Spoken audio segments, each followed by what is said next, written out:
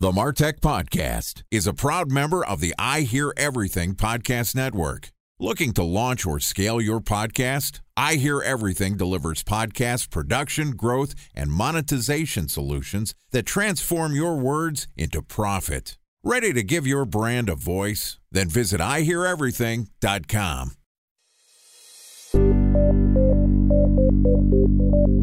From advertising to software as a service to data. Across all of our programs and clients, we've seen a 55 to 65% open rate. Getting brands authentically integrated into content performs better than TV advertising. Typical lifespan of an article is about 24 to 36 hours. If we're reaching out to the right person with the right message and a clear call to action, then it's just a matter of timing. Welcome to the MarTech Podcast, a Ben J. Schaap LLC production. In this podcast, you'll hear the stories of world-class marketers that use technology to drive business results and achieve career success. We'll unearth the real-world experiences of some of the brightest minds in the marketing and technology space so you can learn the tools, tips, and tricks they've learned along the way. Now here's the host of the MarTech Podcast, Benjamin Shapiro. Welcome to the MarTech Podcast. Today we're going to discuss how you can track and improve your virality and word-of-mouth marketing. Joining us is Will Fraser, who is the co-founder and CEO of SaaSquatch. SaaSquatch is a powerful loyalty, referral, and rewards platform built to strengthen your community of advocates and accelerate your revenue growth. And today, Will and I are going to discuss scaling and tracking word-of-mouth marketing. All right, on with the show. Here's the first part of my conversation with Will Fraser, co-founder and CEO of SaaSquatch. Will, welcome to the MarTech Podcast. Thank you very much, Ben. It's a pleasure to be here today. You know, I'm really excited to talk about word-of-mouth marketing, referral programs, but the first thing I'm going to do is ask you a question about brand. You can always tell a business that's going well when they start shortening their name. You used to be Referral SaaSquatch, and now you're just SaaSquatch. What drove you to buy the shortened domain? Well, a couple things. One, sadly, most people can't spell the word referral. So that's a real bummer when you're out there trying to get discovered. They can spell Sasquatch? Well, we can at least get them to try in one of the two. What really happened is that SaaSquatch started very centric in the referral space. And through our customers' interactions, they really pointed us to the fact that there was a bigger problem to solve beyond referrals. And so we shortened it to SaaSquatch. But SaaSquatch just connects with our roots, Pacific Northwest. We think of ourselves as the missing link between marketing and product, helping with that growth engine. So it's just a nice brand for what we're up to.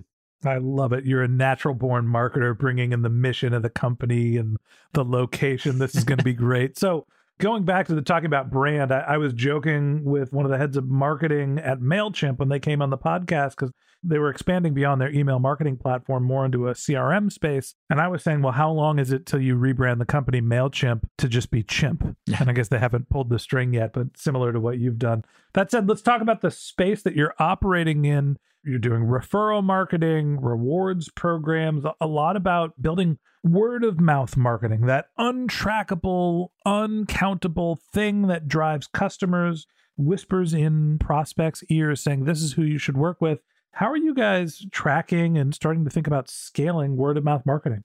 I think when you're thinking about word of mouth, it's just like anything in a sales or a marketing kind of cycle. If you don't ask for it, you rarely get it. So for all those people that are getting word of mouth without any kind of specific program or initiative, you're only getting about a quarter of what you should be getting if you are really actually pushing that program forward and asking people for the referral, essentially. So the first thing we always say is whether you do or do not believe in the ability to track referrals, you should be asking for them, right? We want to ask people when they're happy, when they're in those great moments, and we want to be asking for referrals. Now, as far as actually tracking it, we have kind of a core mission on our side, which is that you got to make it easy. And I know that sounds so simple. And, if you're a marketer, you're going to understand that friction is the enemy of conversion. That's all the table stakes. But for some reason, when we get into the world of referrals, we lose our heads and we forget it. We start doing these silly things where we've got referral programs where you need to create new logins. You need to go to separate areas. You can't do it easily. So the first thing we want to do is make that as easy as possible. How do you get that referral experience in front of someone inside of the experience they're already doing so that you can make it easy and compelling for them to make that referral? Can I tell you a dirty joke? My dad used to tell me this. A special thanks to our presenting sponsor, Mutinex. Ready to take your team from I think to I know?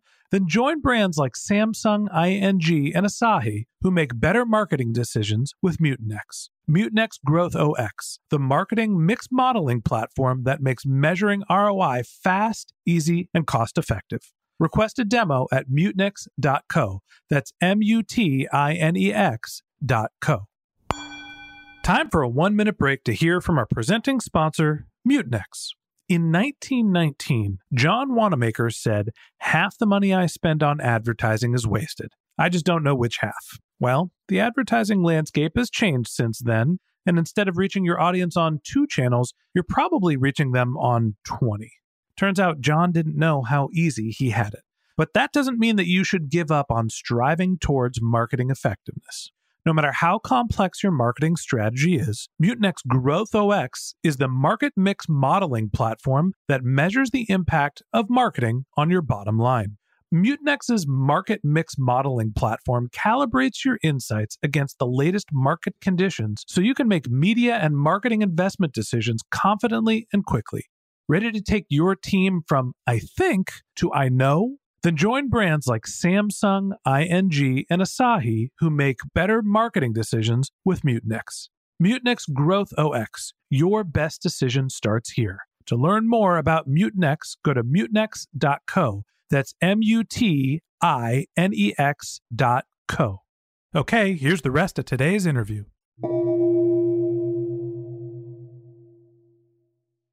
What do you call the guy who asks 100 women to sleep with him and only one says yes? Successful? Happy.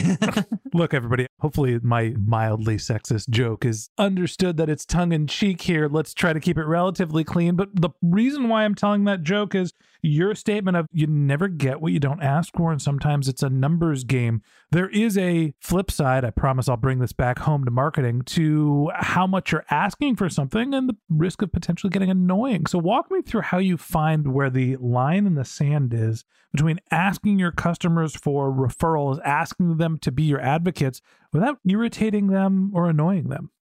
A really well done referral program is actually seen as a feature by your customers. The idea here is to make sure that it's a compelling offer. I know this is kind of basics to some degree, but you'd be surprised how many people are putting up basically no value to their customer in their referral programs and asking them to go ahead and do some very onerous thing like, I don't know, filling out a 14-field input form on the new lead.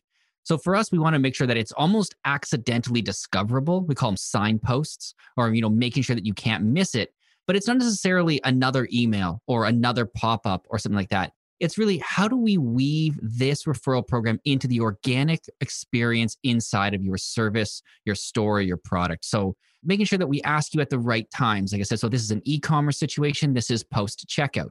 If this is a food ordering app, this might be right after your food was delivered and you gave it a 5-star review. So it's really about being intelligent about when you're asking and making sure that you're offering real value. If you're just going to pester them every time they open the app, or my favorite, right after you've just downloaded a new app or taken a free trial, that's just wasting your breath. Put a message in there that's really going to make sense to that time. But if you can make sure that you're asking them when they're happy and you're offering value, it's never too much. From a podcaster's perspective, this is something that I've been torn about. I've seen other podcasters start their shows with these long monologues about how you can help the show. Hey, welcome to the Martech podcast. If you're a listener and you want to support this program, go to iTunes. I read every review, write a review, share it with your friends, do all this stuff, blah, blah, blah, blah, blah, blah, blah, blah. Here's how you can help me. And by the way, here's the content. We take the opposite approach. Let's get deep into the content first. And at the end, when honestly less people are listening, we're going to say, hey, if you really enjoyed this podcast, leave us a review or whatever we're doing. Talk to me about finding that mix. It seems like something that you could lead with, and you might have a higher conversion rate. Some people have seen success, and then you're talking about the tasteful way of doing it. How do you find that blend for your business? I think that the biggest thing to look at is to try to put yourself into the eyes of your listener, your customer, whoever it is that your target audience is, and just think about, when are they going to be the happiest and most excited with your product? That's always the thing to me.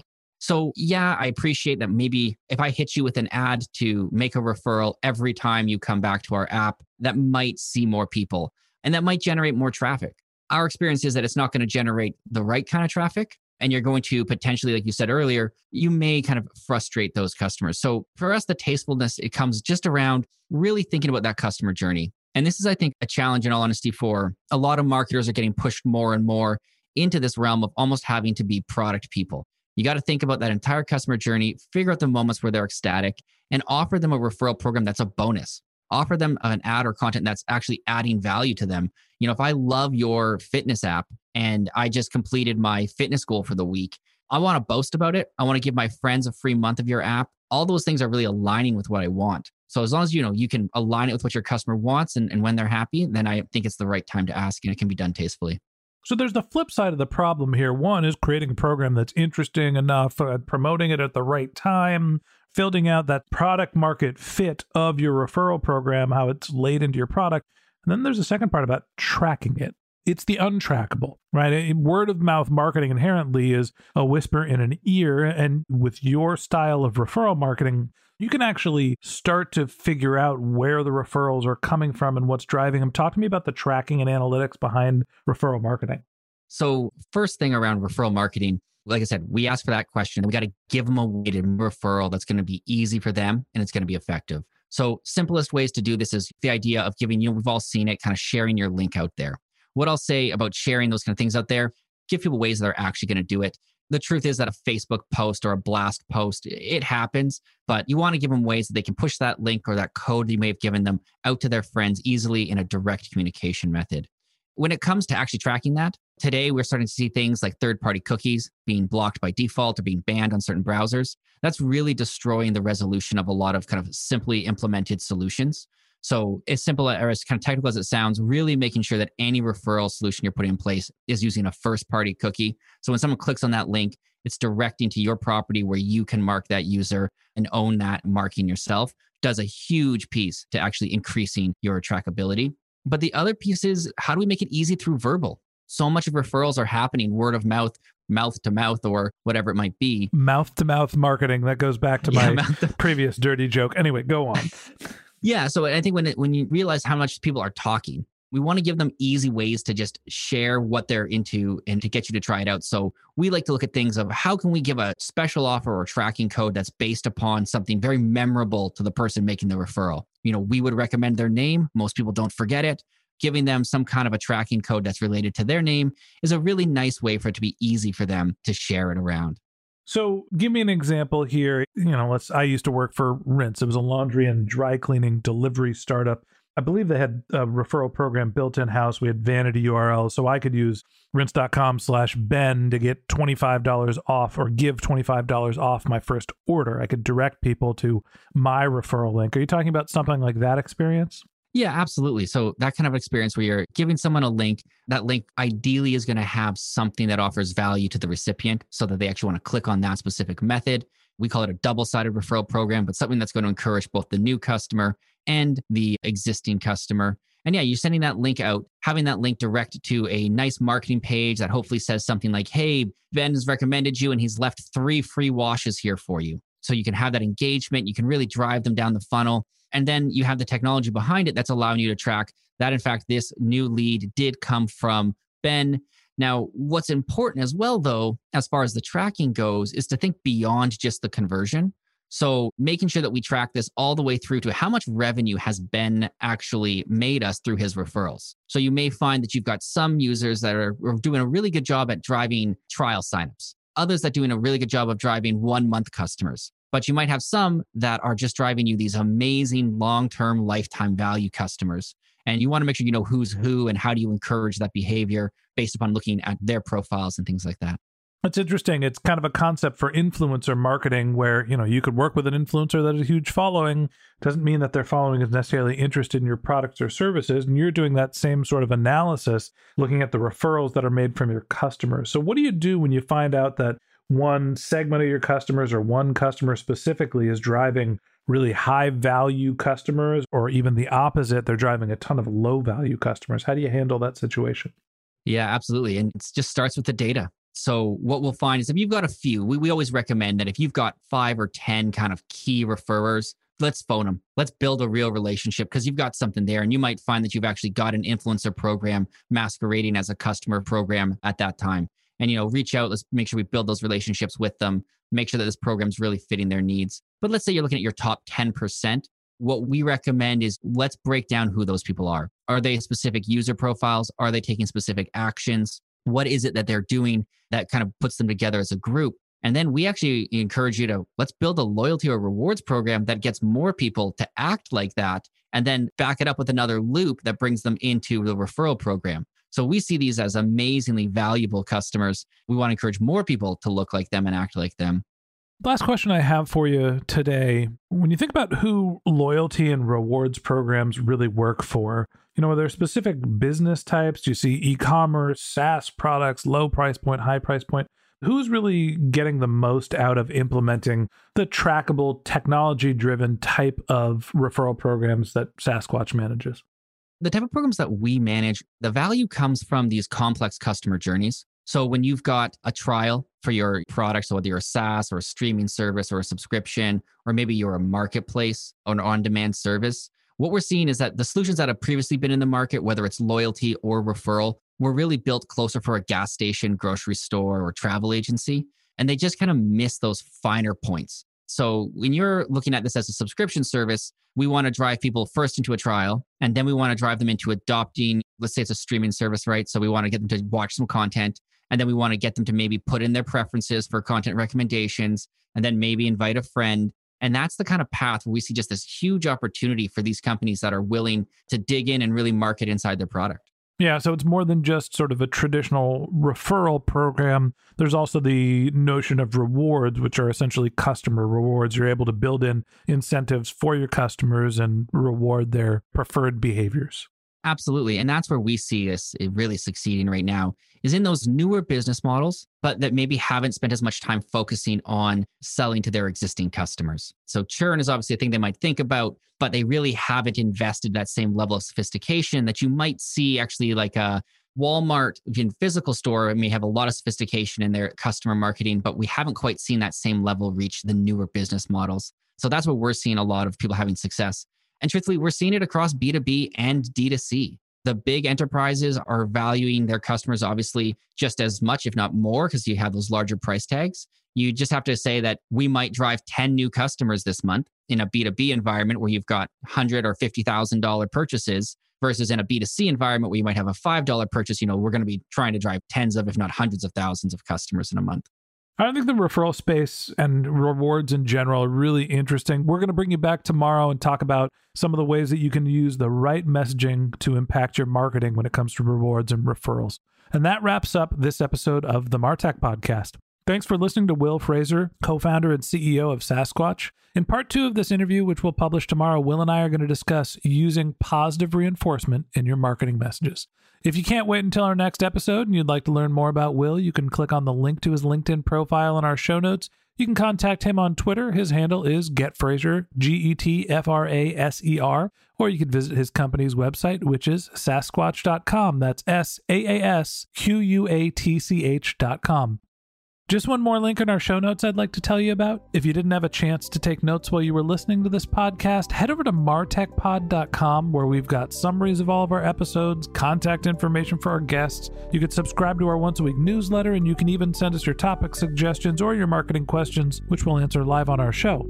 Of course, you can always reach out on social media. Our handle is martechpod, MarTechPod, on LinkedIn, Twitter, Instagram, and Facebook, or you can contact me directly. My handle is Ben J. Shap, BenJShap.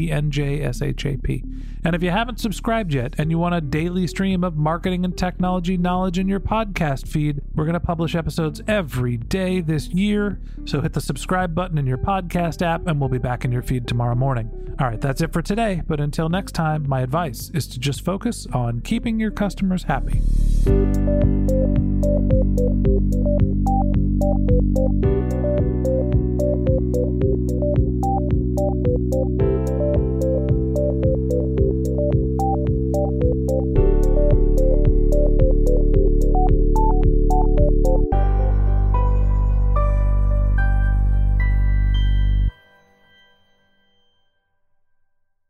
Thanks for listening to the MarTech Podcast. and I Hear Everything production. Looking to launch or scale a podcast like this one for your brand? Then visit iheareverything.com.